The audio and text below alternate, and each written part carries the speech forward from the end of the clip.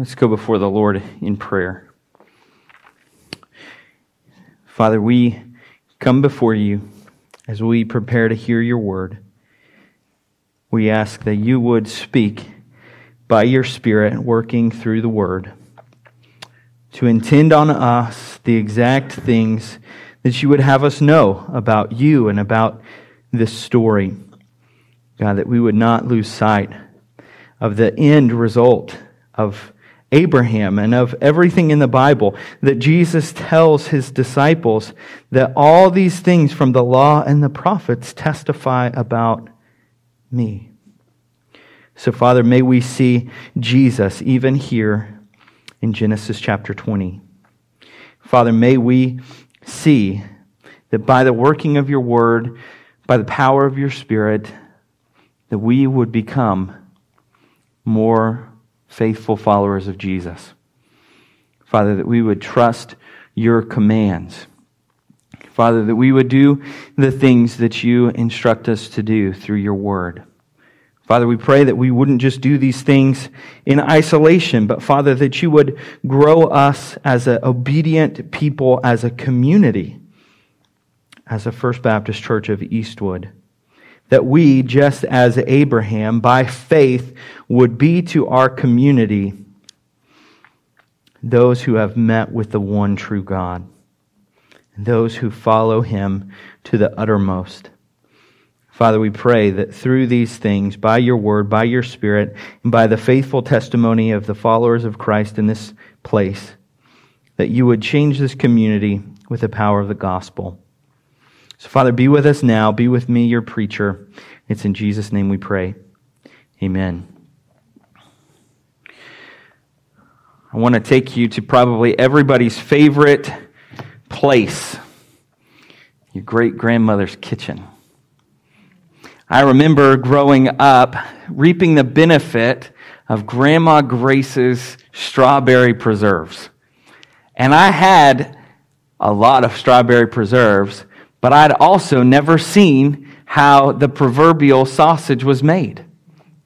Until one day, I was staying there at her home as she is beginning to make this beautiful elixir of the gods for us to partake of.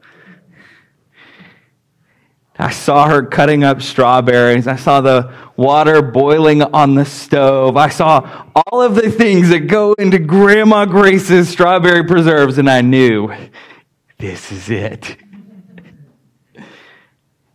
But there were things about that recipe that needed to be in there, or else the strawberry preserves would, one, not have tasted as good, but the preservative nature in them would not have even existed.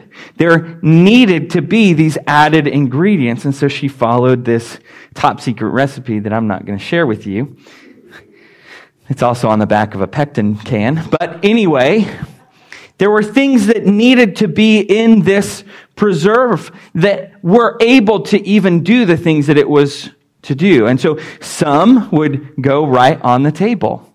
You would put it on your bread or on whatever you were going to have with Grandma Grace's preserves. And some would get stored in the freezer, adding again to its preservative nature to where you could have, if you didn't eat it all, some left over. There were things that the properties within that preserve, it needed, or else it wasn't going to be preserved at all. And we might look at our own lives, and if someone were to ask you, what causes you to be preserved, or what causes you to persevere, and you might say, well,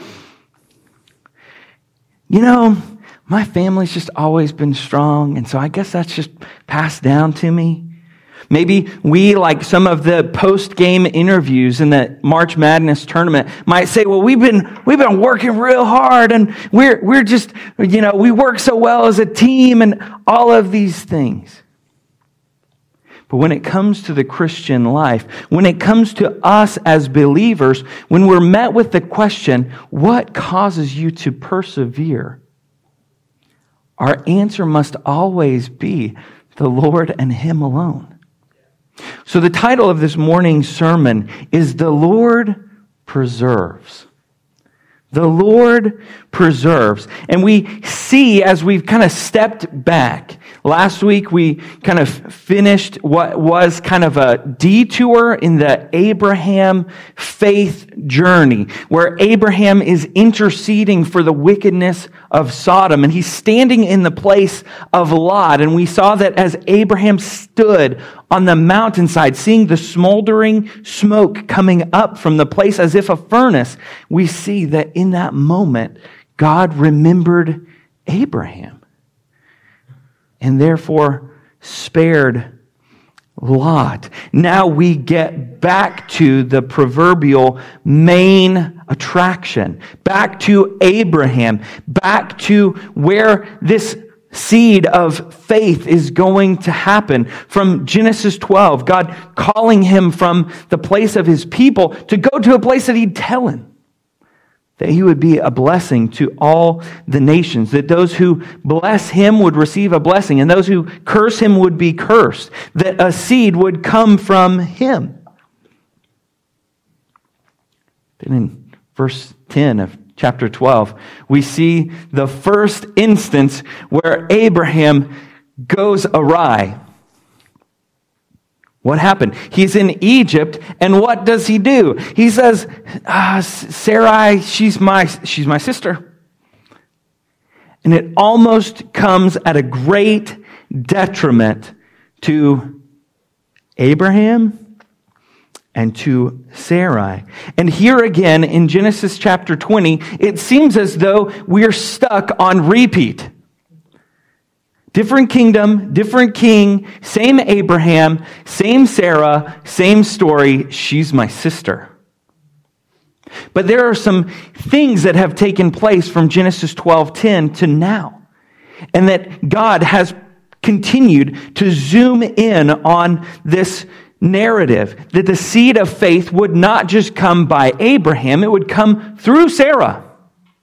That it wouldn't need to come through Hagar, that it wouldn't need to come through other means, and it's gotten to the zoomed in status of where God has already said that this seed would come through Sarah by Abraham, and you ought to name him Isaac, and he will come in just a year's time. What do we see in that moment? Sarah laughs. Sarah is at least 90 years old when she receives this promise. But it's in this setting that we see Genesis 20, where God has already promised to Abraham and Sarah a very specific promise of a son through them in just a year's time. You might think that Abraham would want to protect his wife in that meantime. Your wife will have a child by you in just a little over a year. But what does he do? He does the same old things. He says, she's my sister. And the narrative continues to where you might think from the onset, Abraham needs to die, Abimelech needs to die, Sarah probably maybe should also. The seed of faith is ruined because Abraham gives his wife over to this Canaanite and pagan king. But what we see throughout is the Lord preserves. And in the midst of this sermon, we're going to wrestle with topics that maybe you've not wrestled with before. Or maybe you have wrestled with before, but you've come to a different conclusion. And that is, where does free will and God's providence or sovereignty, where do those things coexist? I will lean on one far greater, more prominent theologian than myself, to the late J.I. Packer, who talks in terms of antinomies, what seem to be at opposition, at odds with one another, they actually aren't. That in this story, it seems to Abimelech that it's his actions that have preserved him and have preserved these other things. But in the eyes of God and through the narrator, through the words of Moses, we see that it actually is the Lord who preserved all of these instances. That the Lord preserves Abimelech, the Lord preserves Abraham, and the Lord preserves Sarah. And by so doing, he preserves the line. The Lord preserves Abimelech.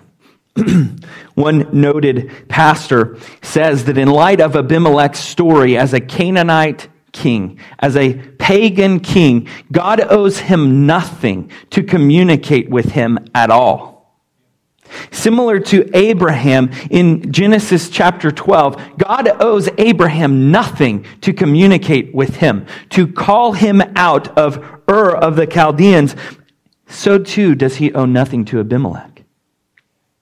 But in the midst of Abraham giving his wife over to Abimelech, God intervenes, God pursues, God perseveres, God preserves Abimelech. Verse 3, God came to Abimelech in a dream by night and said to him, "Behold, you are a dead man because of the woman whom you have taken, for she is a man's wife." Let's just kind of zoom in real quick. That word taken is the same word used when Adam and Eve took of the fruit in the garden. There is a guilty verdict placed on Abimelech, for he took another man's wife. So it isn't just that he's complicit in this, he took another man's wife. And the word of God comes to him by a dream and says, "You're a dead man." Now Abimelech, verse 4, had not approached her, so he said, "Lord, will you kill an innocent people? Did he not himself say to me, 'She is my sister'? And she herself said, 'He is my brother.' In the integrity of my heart and the innocence of my hands, I have done this." Again, Abimelech believes in his heart of hearts, in his actions, that he has been guiltless. That in the character of God, he has done things in an upright manner. And then the response of God, "Yes, I know you have done this in the integrity of your heart, and it was I who kept you from sinning against me." Notice that the sin that Abimelech would have committed with having intercourse with Sarah would not have just been a sin against Sarah, would not have just been a sin against Abraham, it would have been a sin against God. That God preserves this entire situation by working in the physical body, in the physical realm, by ruling and reigning over his creatures. That while Abimelech does this, God himself says, "I kept you from sinning against me." Who is it that causes us to love Jesus? Jesus does. Who causes us then to forsake our sin, to follow Jesus? Jesus does. Who causes us to continually come into greater conformity to Christ's likeness? Jesus does. We love because he first loved us. He preserves us. In the story of my grandmother's preserves, no ingredient in the entire list was dead. Strawberries were ripe. They were fantastic. Sugar was just like sugar. It was awesome. All of the ingredients working together, alive, good, well, made an awesome preserve. But God in our lives doesn't just preserve living things. What he does in our salvation is he makes dead things new. Makes dead things alive. Makes rotten things not rotten anymore. Thereby not only making us new, he also provides the power to preserve. I'm continually reminded of Jude. And the benediction of Jude is blessing and honor to He who is able to keep you from stumbling. Who's able to preserve you? Jesus and Him alone. And what good news that He doesn't just preserve good things, but He makes bad things good. He makes dead things alive. He's done that for you. If you've trusted in Jesus, this is true of you. That He has, by grace, through faith, made you new. Dead in trespasses, alive to worship and live for the living God. And it is He who keeps Abimelech from sinning. For it was I who kept you from sinning against me. And as if to drive this home all the more, a continued refrain, therefore I did not let you touch her. Why? That's not in the plan. The seed of faith does not need to come through this pagan king. The seed of faith comes by Abraham, who believed God, and it was counted to him as righteousness. It's to come through an almost as good as dead 99-year-old Abraham and an almost good as dead womb of Sarah. The Lord oversees all of these things and rules and reigns over kings, over nations, over individuals, over wombs.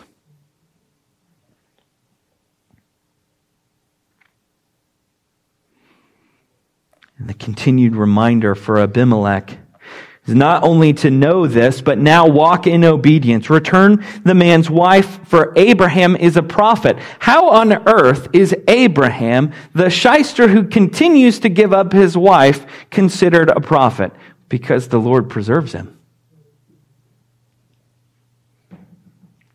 What good news for shysters like us who would turn on a dime away from the true and living God, according to any whim of pressure.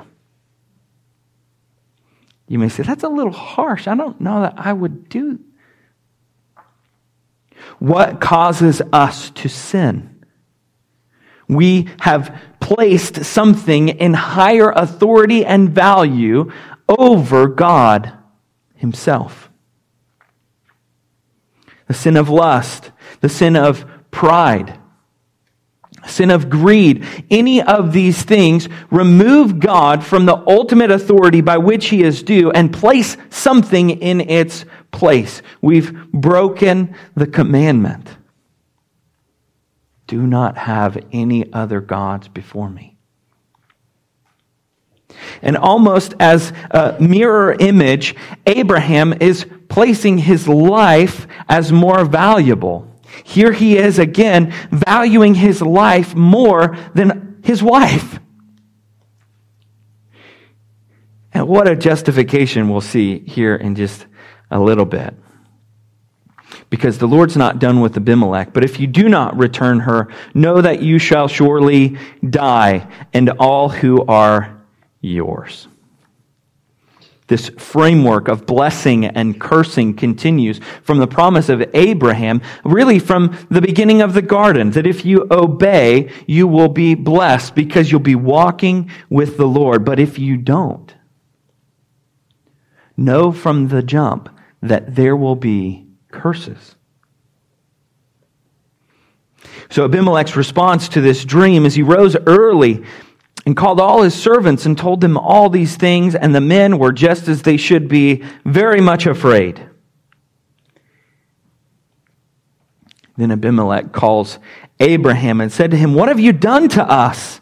And how have I sinned against you that you have brought on me and my kingdom a great sin? you have done to me things that ought not to be done. What an amazing pronouncement from one pagan king to one former pagan Abram. You have done what ought not to be done. Yet again, even through that, the Lord preserves Abraham. For Abimelech continues and says, "What did you see that you did this thing?" Verse 11, Abraham responds and says, "There was no fear of God in this people. There was no fear of God in this place, that if I would say she's my wife, you would kill me like that. You would take her just as you've done." But what an amazing thing that here in verse 11, it actually is after what we see in Abimelech and his people, that there is actually a fear of God there. That when God, by revelation, arrives in Abimelech's dream, there is fear that comes over Abimelech. There is then fear as the story is retold to Abimelech's people. There is fear of God in this people. I did it because I thought there was no fear of God at all in this place. And that they will kill me because of my wife. Besides, here's the justification. She is indeed my sister, the daughter of my father, though not the daughter of my mother, and she became my wife. And when God caused me to wander from my father's house, I said to her, "This is the kindness you must do to me. At every place to which we come, say of me, he is my brother." Now, if you think that this is a shyster of a story, a shyster of a man, buckle up, because there are 30 more chapters in Genesis, and there are far better shysters than Abraham. And we might say, canceled. Canceled. The prophet of God cannot go around giving up his wife, doing things to pagans that should not be done, and still have a role and responsibility in the kingdom of God. No. No way. What was one of our applications from last week? We must adjust our thoughts. For Abraham, just as it is for us, we are not credited righteous by our works. For if we were, you could argue that Abraham would not be justified. Abraham would not be justified by works, for the scale would tilt to the side of disobedience, giving up his wife. That's one being over here, saying that she's my sister, another being in the bad direction, doing what is not right in the eyes of Abimelech and his kingdom. Continue with the beans. All of these things mount to the fact that if Abraham was justified, if he was made righteous by his works, he wouldn't be at all. For it's the Lord and the Lord alone who preserves Abraham through this, through his calling earlier in Genesis 12, through all of these different things, that Abraham is known not for these things, but that he believed God. And he counted it, God counted it to him as righteousness. The Lord preserves Abimelech. The Lord preserves Abraham. And in the midst of this story, the Lord preserves Sarah, and by so doing preserves the line that is promised. That as Abraham and Abimelech are finishing this conversation, Abimelech does just as the Lord has instructed, that he would go and would give back Sarah so that this prophet of God would pray for him and would bless him. But Abimelech, in turn, blesses Abraham. Verse 14, he takes sheep and oxen and male servants and female servants and gave them to Abraham and returned Sarah, his wife, to him. And he addresses Abraham and says, "Behold, my land is before you. Dwell where it pleases you." Here we go again. Abraham goes into a pagan nation, swindles a pagan king, and he returns with blessing.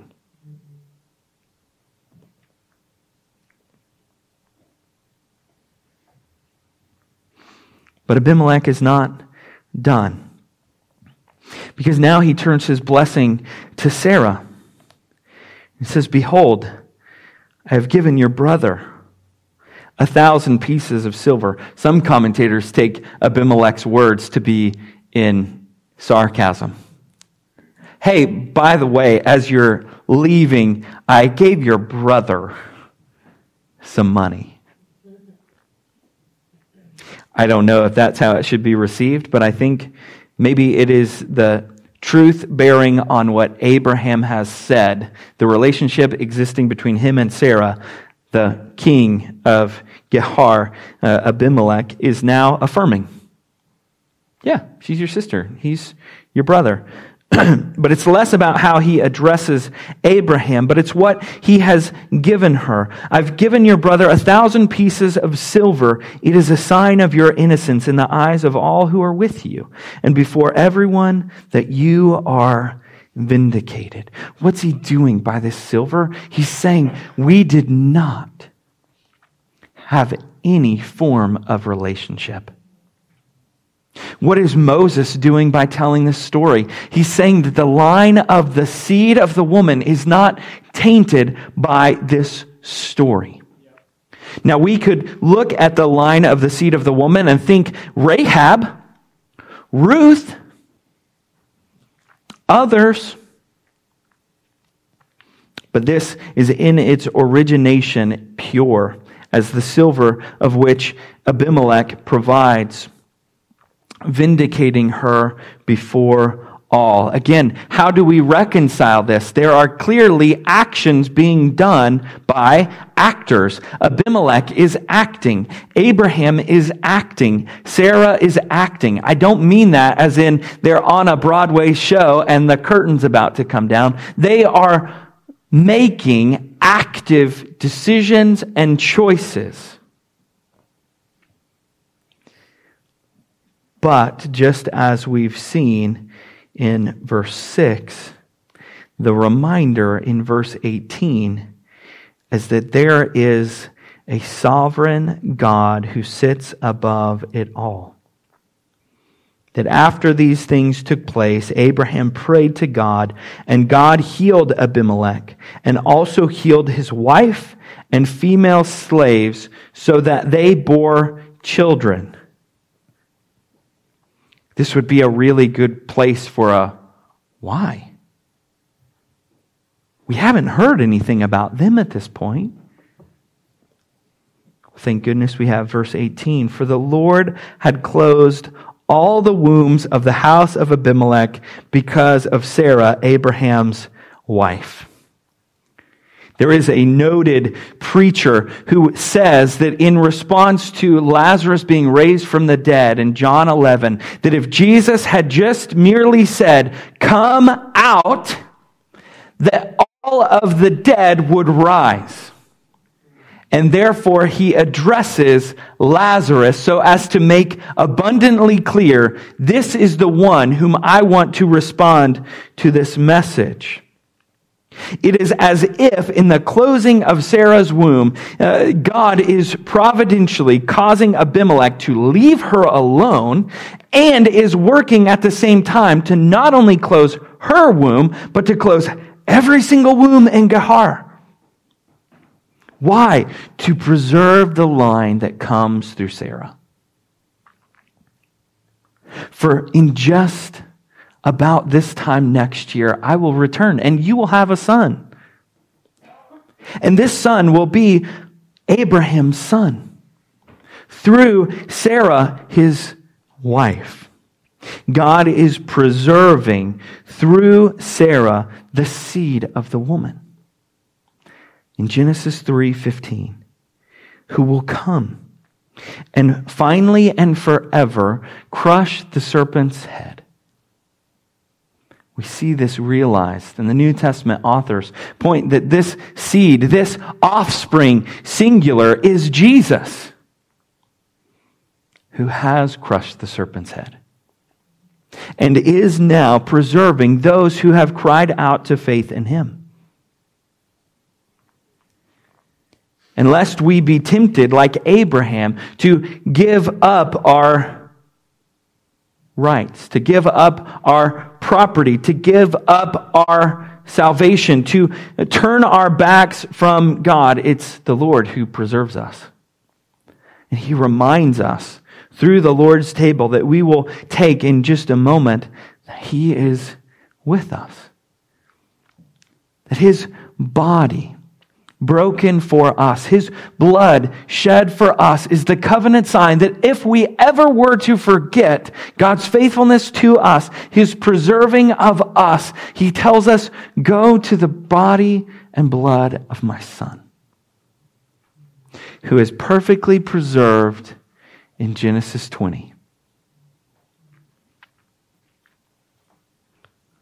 For in this narrative, we see the sovereignty of God on display. I love the proverb that says, the hearts of kings are like streams in the hands of the Lord. He moves them in whichever way that He pleases. Hear that. The hearts of kings are like streams in the hands of the Lord. He moves them in whichever way He pleases. He's done so with Abimelech. I need to get his attention through a dream. I'll do that. Because his heart is like a stream in my hands. I direct it wherever I please. We see again in the Proverbs that man decides which way he will go, but it's the Lord who directs his footsteps. The Lord is sovereign over these things, and the plan of God to bring about this seed of the woman will not be thwarted.